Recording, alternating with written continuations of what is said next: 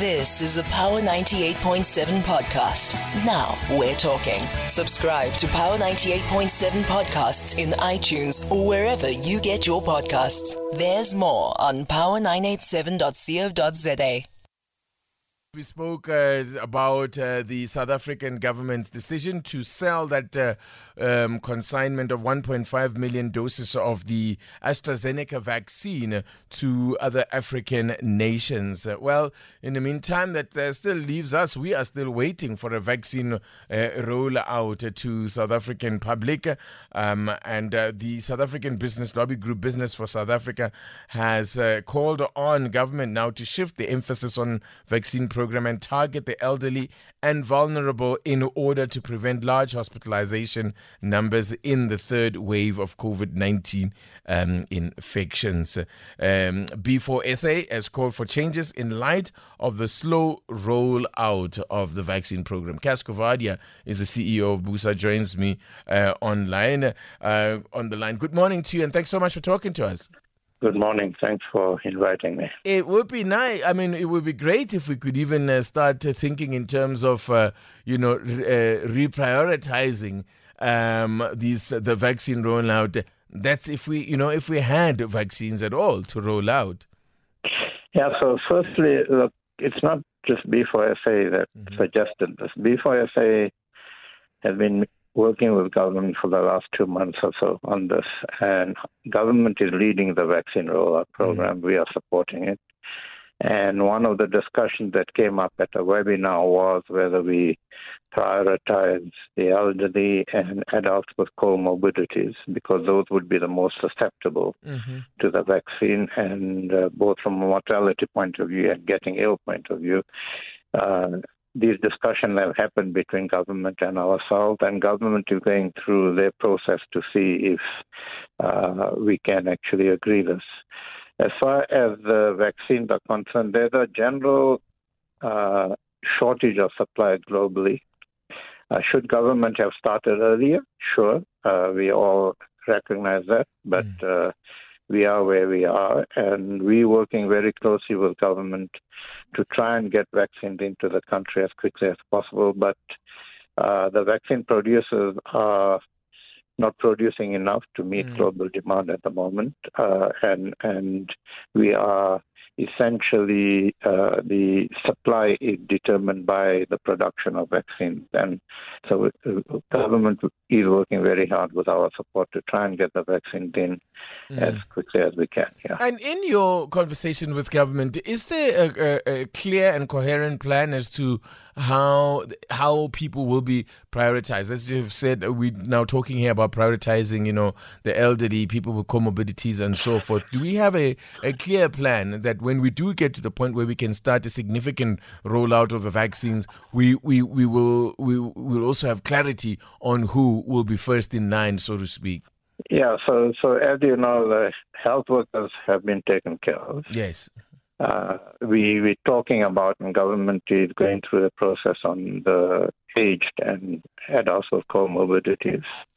And then we can look at essential workers in other sectors, people in congregate settings, and then the rest of the population. So that's a sort of general idea at the moment, general plan. And we are also working to get an idea of what private sector infrastructure we can use to actually administer the vaccine. So a lot of work is being done preparatory to vaccines landing, so that as soon as vaccines land, we can actually get them into people's arms as quickly as possible.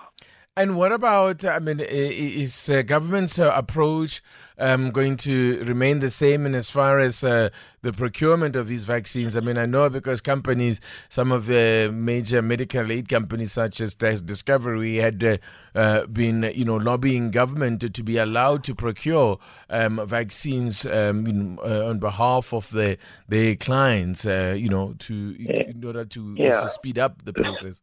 So, look, this is a national good, and government is the sole procurer. People like Discovery and so on are part of the B4SA team, so they're working with government on this.